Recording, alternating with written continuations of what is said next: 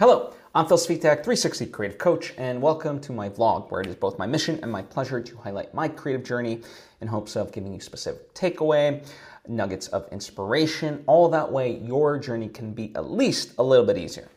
Now, before I fully dive into things, I would love to take the opportunity to invite you to subscribe if you haven't already, that we get all the various lessons and episodes right when I put them out. Thank you if you just did, and thank you if you already were. It truly does mean a lot to me, as I hope it does to you.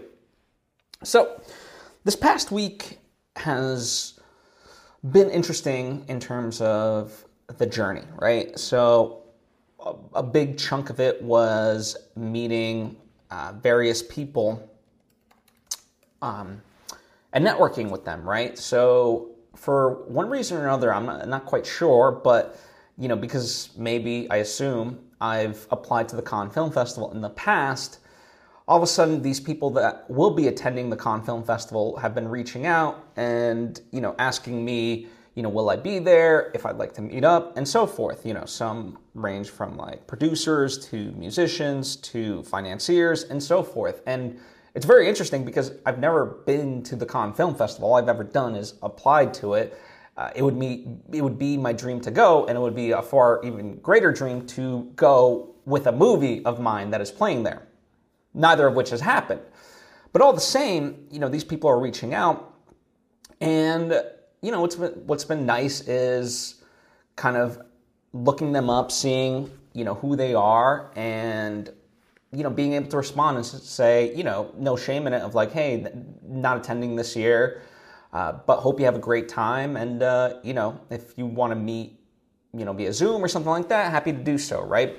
And connect that way. And some people have gotten back already, and yeah, it's kind of forming some interesting friendships. Where they lead, of course, I don't know, but that's sort of the name of the game. To me, I've changed the word from networking to connecting, right? Even if it doesn't mean anything, just sharing an actual human experience to me and like-minded people in and of itself is the worthwhile pursuit. And so that to me is the awesome part, right? And, furthermore, as far as like, other connections, the Austin Liftoff Film Festival had its own meetup event. It was all virtual. I've been to Liftoff, kind of does various cities, and they did a Los Angeles one a while ago, and I went to that one was in person, but this one was virtual, and it's a chance to meet all the participating filmmakers of that film festival, right? So the Austin Liftoff Film Festival, where my movie A Bogota Trip was playing, and they allow you to submit a 1-minute video. It could be anything. It could be a show reel. It could be a trailer. It could be a pitch. Doesn't matter, right? And so last time, the one that took place in LA, I did a 1-minute version of A Bogota Trip, the trailer for the movie that was playing. And at the time, that made sense, right? Because I was trying to, promote it, get it out there, and so forth. And, I at the time had a very core nugget of what I wanted to do next, but, it certainly wasn't anywhere what it was. It was just a rough idea, and to be able to, I couldn't even formulate a sentence around it. So, it wasn't worthwhile to do a 1-minute video for it, right? When there was nothing there. But this time around, I've been working on this film called The Arbiters, which is an animated movie and very much in early development, which I've talked at length about, and we'll update you a little bit further in this. But, as I write the script, I was like, this feels like a good time to start talking about that in front of people, right? So I made a 1-minute video, and, this time around, rather than just me talking straight to camera and letting that play, I had character designs, and I could pull from other movies to help with the visuals, and I also had the pitch deck that we created that I could just put up slides of that into the video, so it was a lot more visual in that way. And it was fun because, it really resonated with people after everyone kind of presents who they are and what they're working on. you break off into individual rooms. This was all over Zoom. And so you get about 3 minutes to just kind of talk and connect, right? And it was a small group of us. It was about like 12, let's say. And, people from all over the world, some people from India, the UK, Australia, and so forth, even down to someone like literally pretty much next door to me. So what a wide range of people. And it was just great to connect in that way and, really see filmmakers on the come up, right?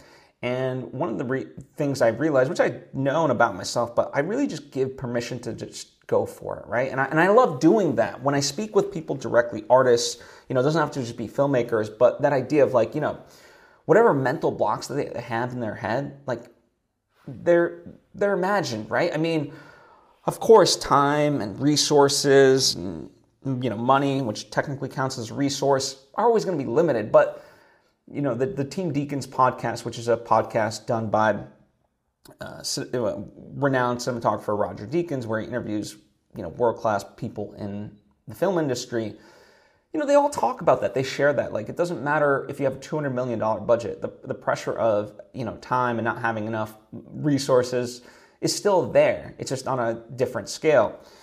So ultimately, it's to say, like, just go for it, because it's all going to be there. Life's not going to give you green lights all around to just go and gun down, that proverbial street. Instead, just navigate your way through it, and it'll be okay.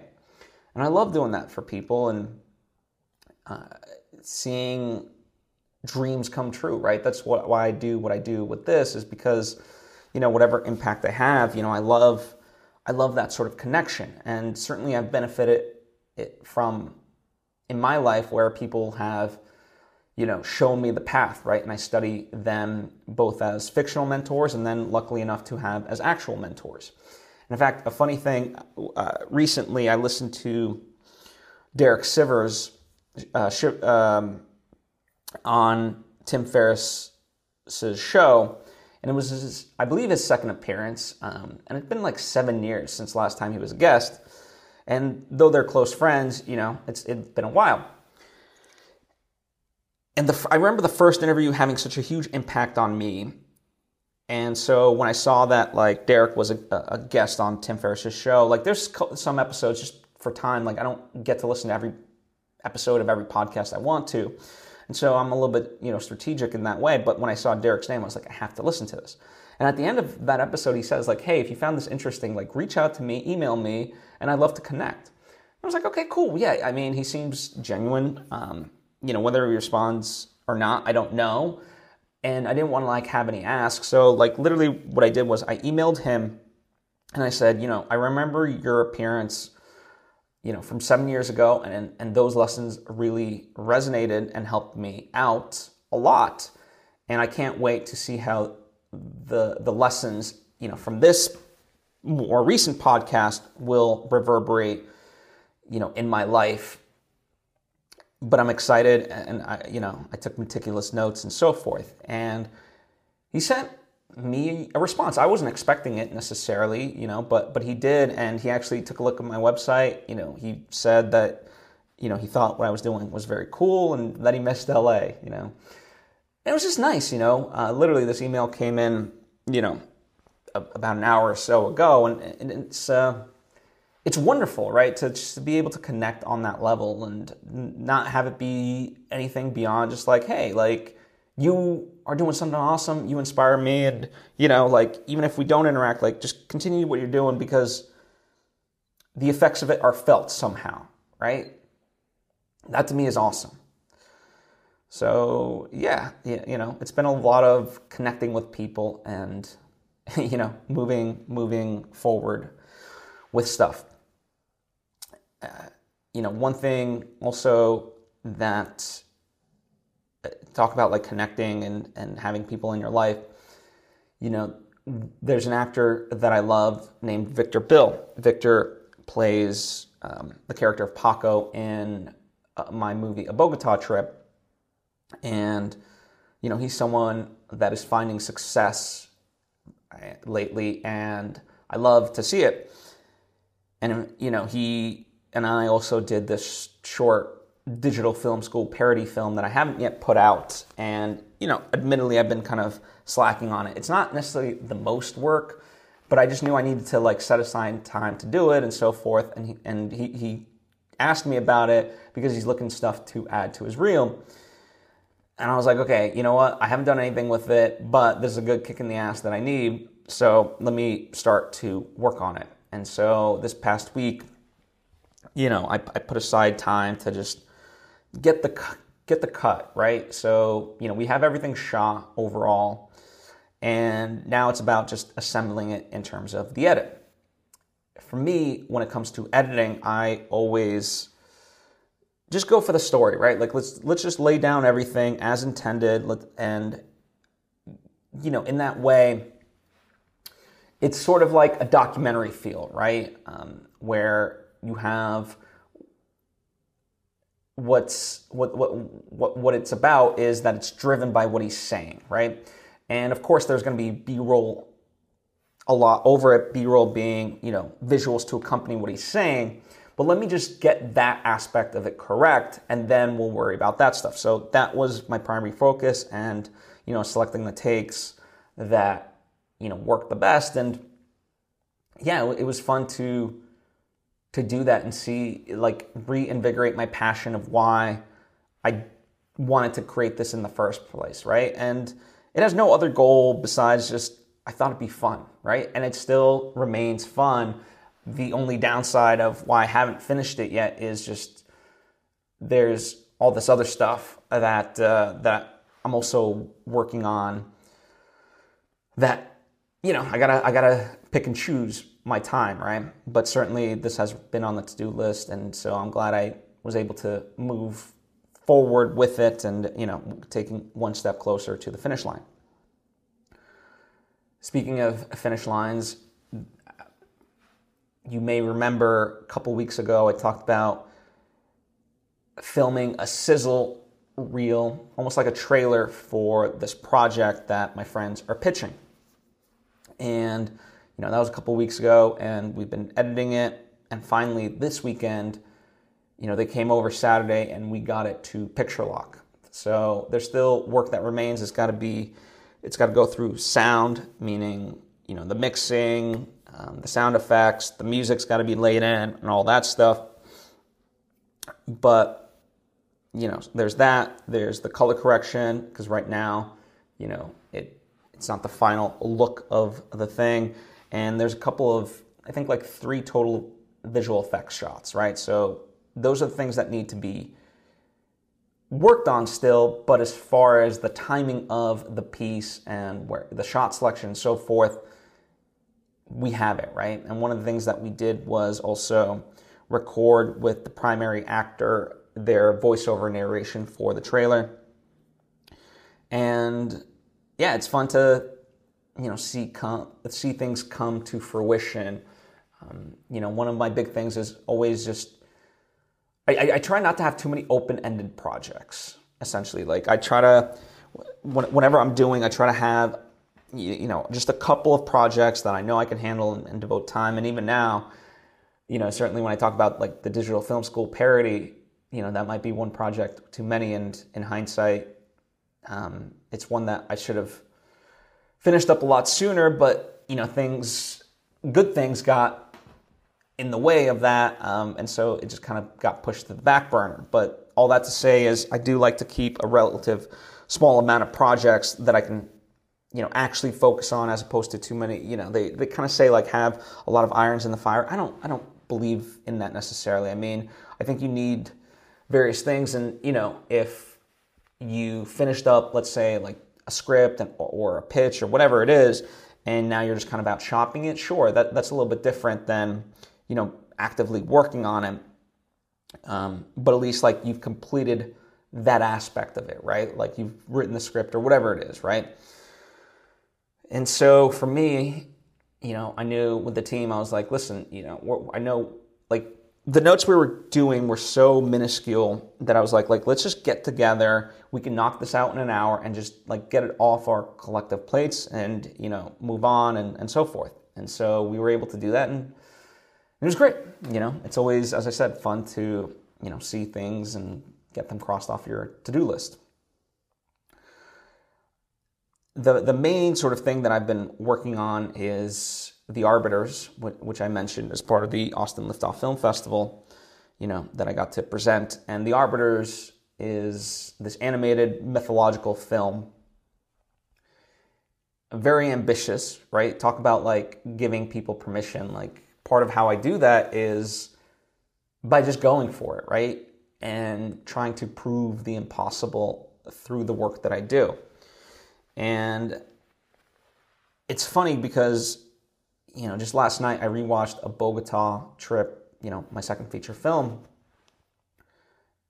And man, am I ever proud of it. Like, I understand that it's not a movie for everybody, but you can't tell me it's a bad movie. I mean, that thing was a miracle. And as I look back on it, what we managed to pull off, I inspire myself in that way, right? Like, wow, holy crap, I galvanized that and collectively we pulled it off, So I'm proud of everyone's effort, and I'm proud of myself for taking the leap of faith on myself and trusting that it would all come together, because it didn't always have to.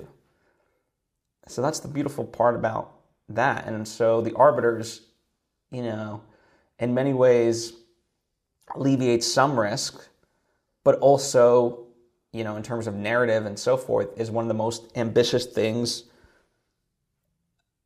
I'm about to do ever, and certainly after The Arbiters, I'm sure there'll be even more ambitious stuff.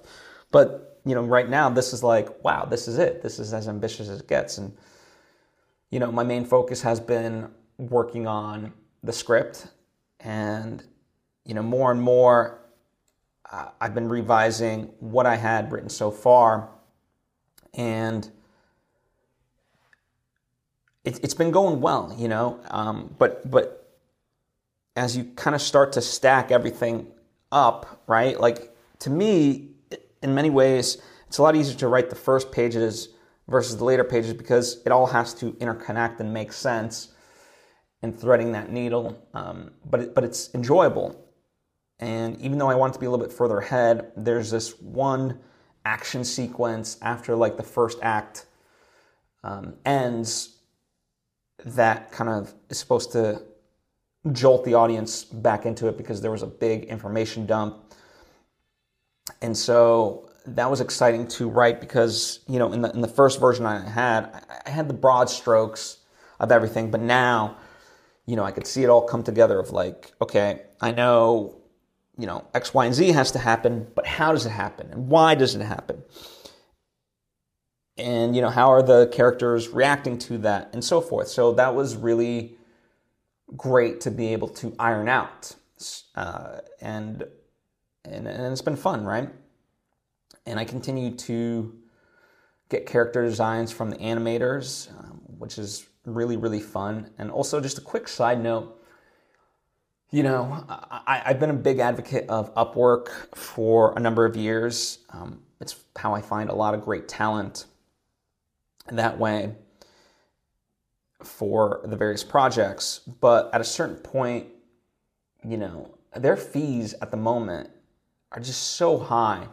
And so with the animators, I was like, hey, is there another way we could do this? Because, in thinking about it moving forward, like, this is going to essentially add like 30% to my budget just in fees alone. Like, if anything, I'd rather give you that money. And so, they were like, same thing for us. Like, they, like, whatever I pay them, my fees alone aren't enough. Like, they Upwork takes a fee from them just to get that money. So they're also losing money.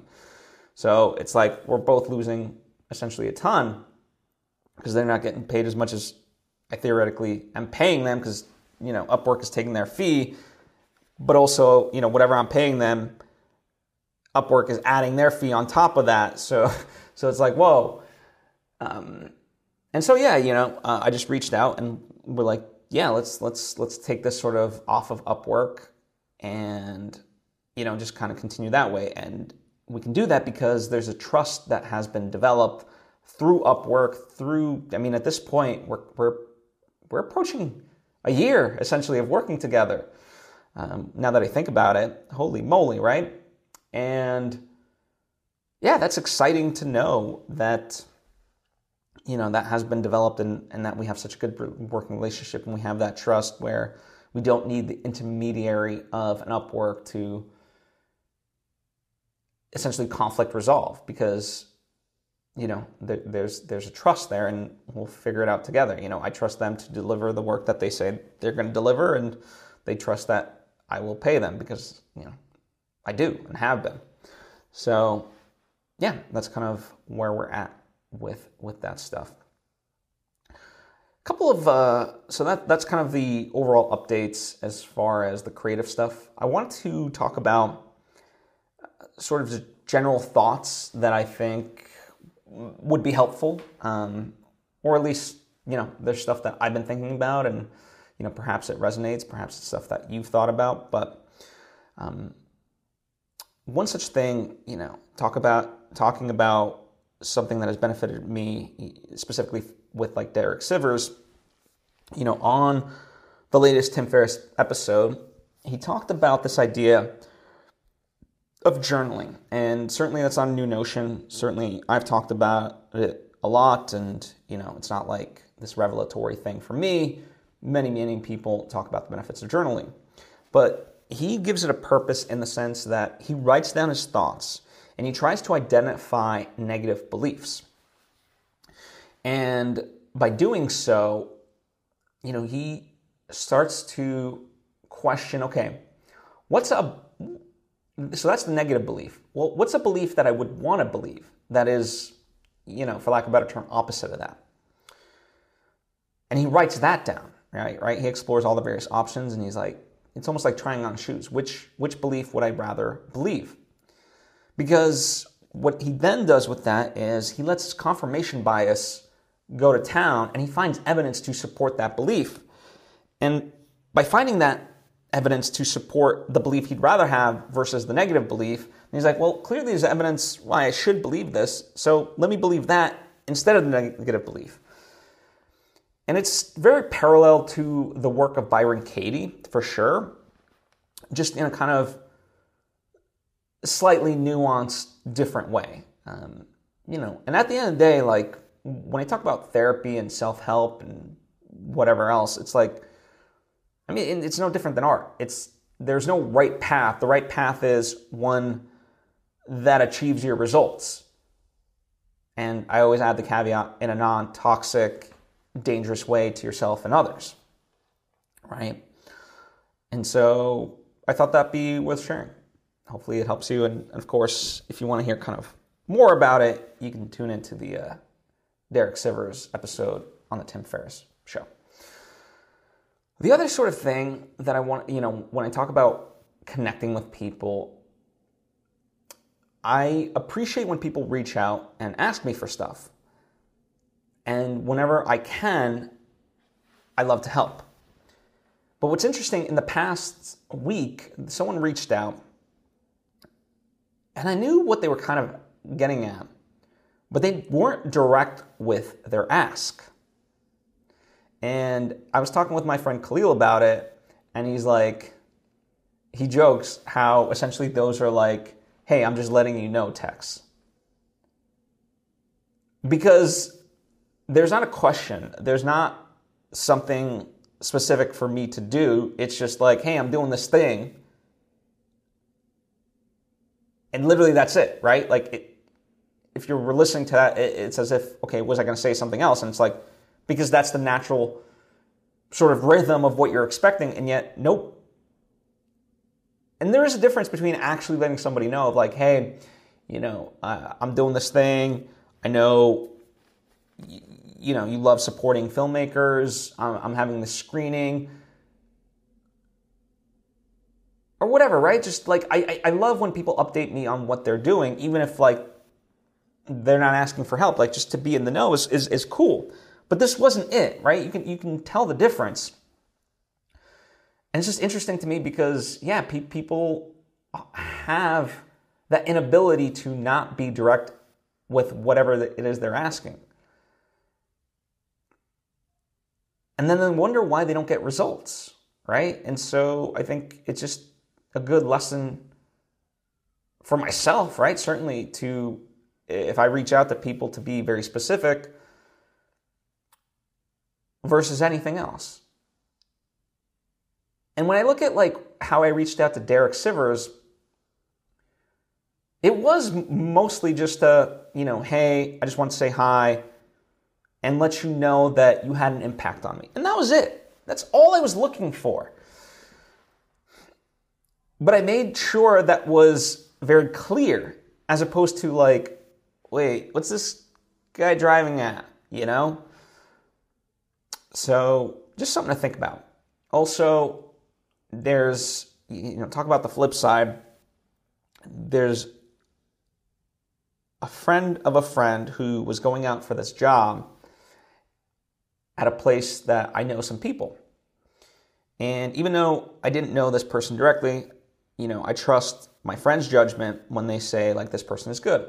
So I was like, okay, listen, submit, let me know, and then I'll put in the good word for you. And they let me know that they had submitted. And then I gave this person a call. I was like, hey, I always like to have a little bit of context about just the nature of it, right? Just so I can like better pitch you, essentially.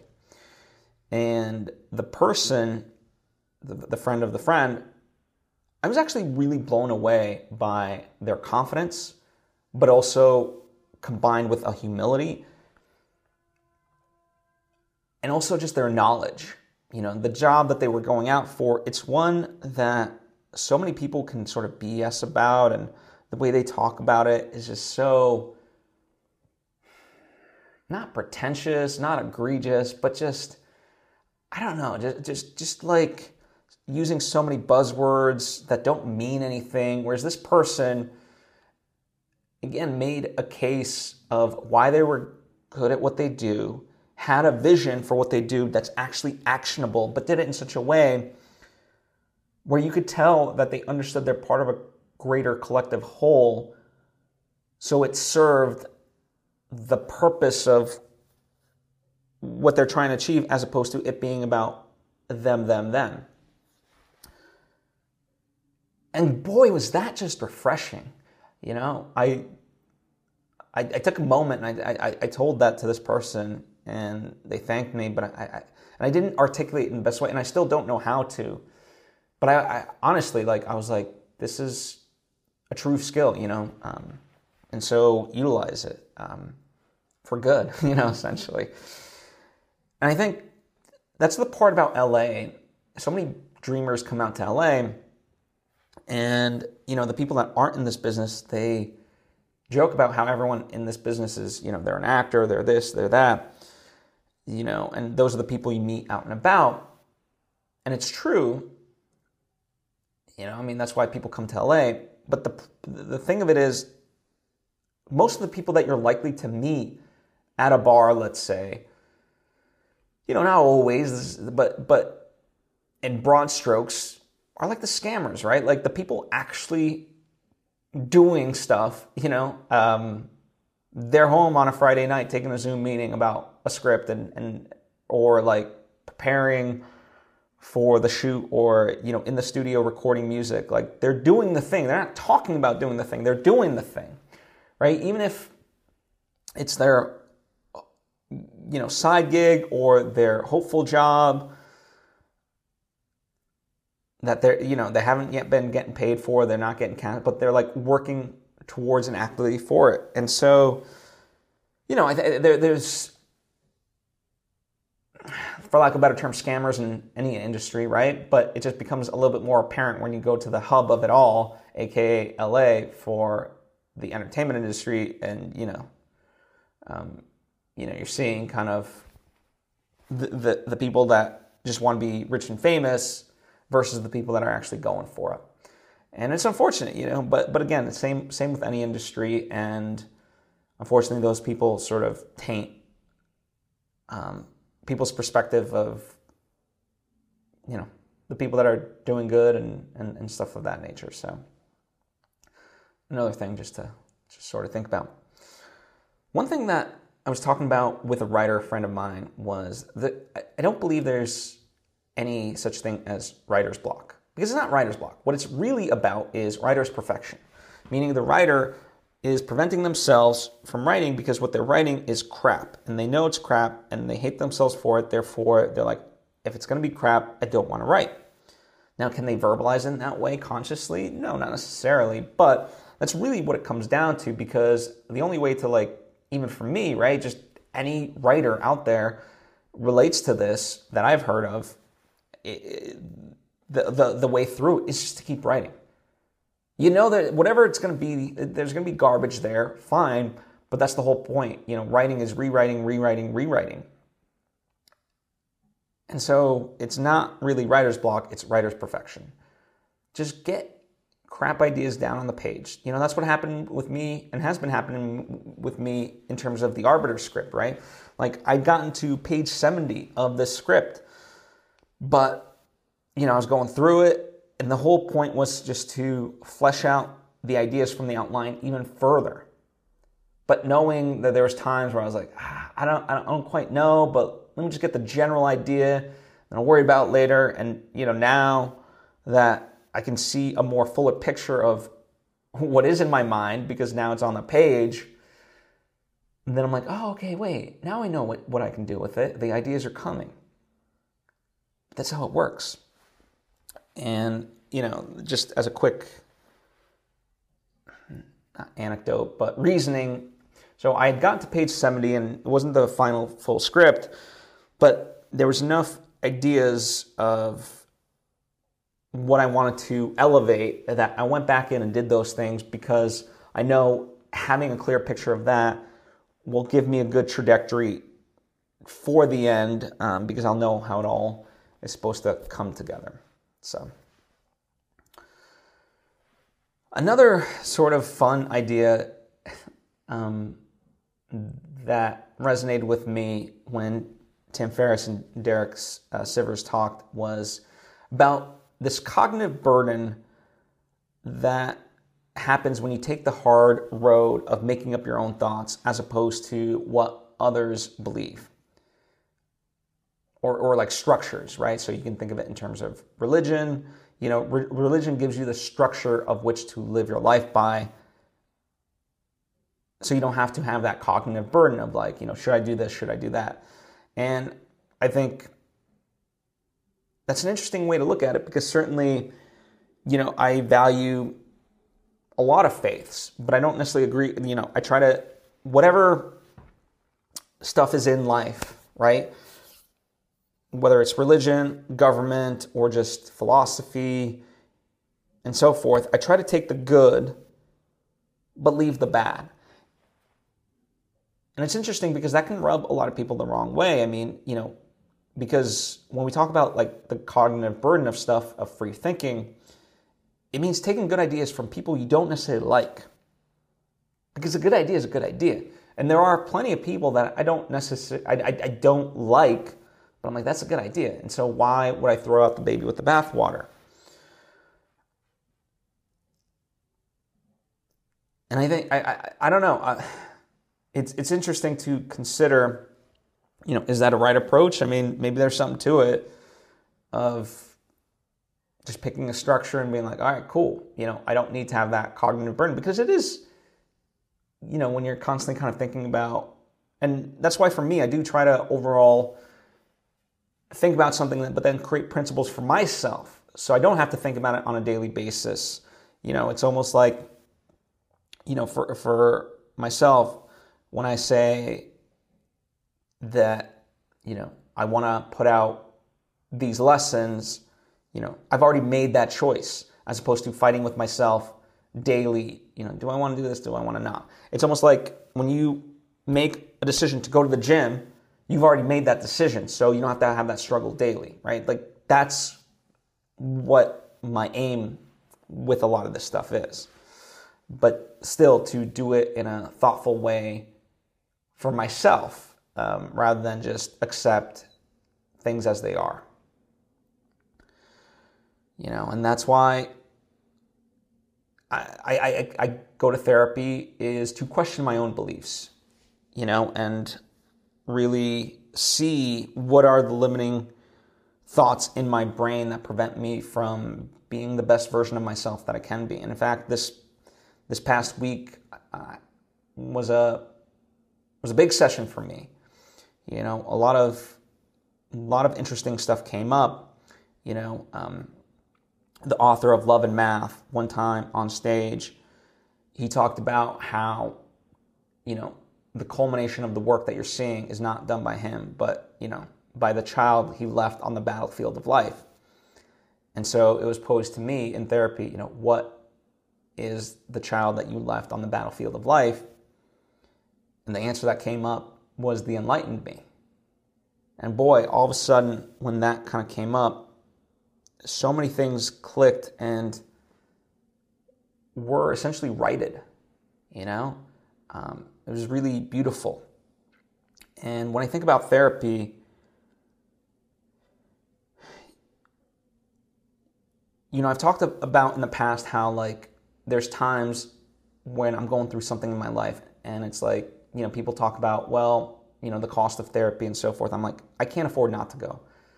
And I realize this because for me, it's going to therapy is a should, not a must, right? A must, I'm sorry. Let me just just in case I butchered that. Going to therapy for me is a must, not a should. So there's things we have in all of our lives that we know would be beneficial to us, we would like to do, we know we should do, but it's not yet a must. It's not imperative, and so we don't do it. For a lot of people, I realize therapy is one of those things. It's it would be nice to be happier, but for them, for whatever reason, it's a should, not a must. For me, it's a must. And that was kind of a very eye-opening aspect to it, because I am someone who believes everyone, when I recommend therapy to people, they're like, oh, am I that crazy? I'm like, no, you're just human.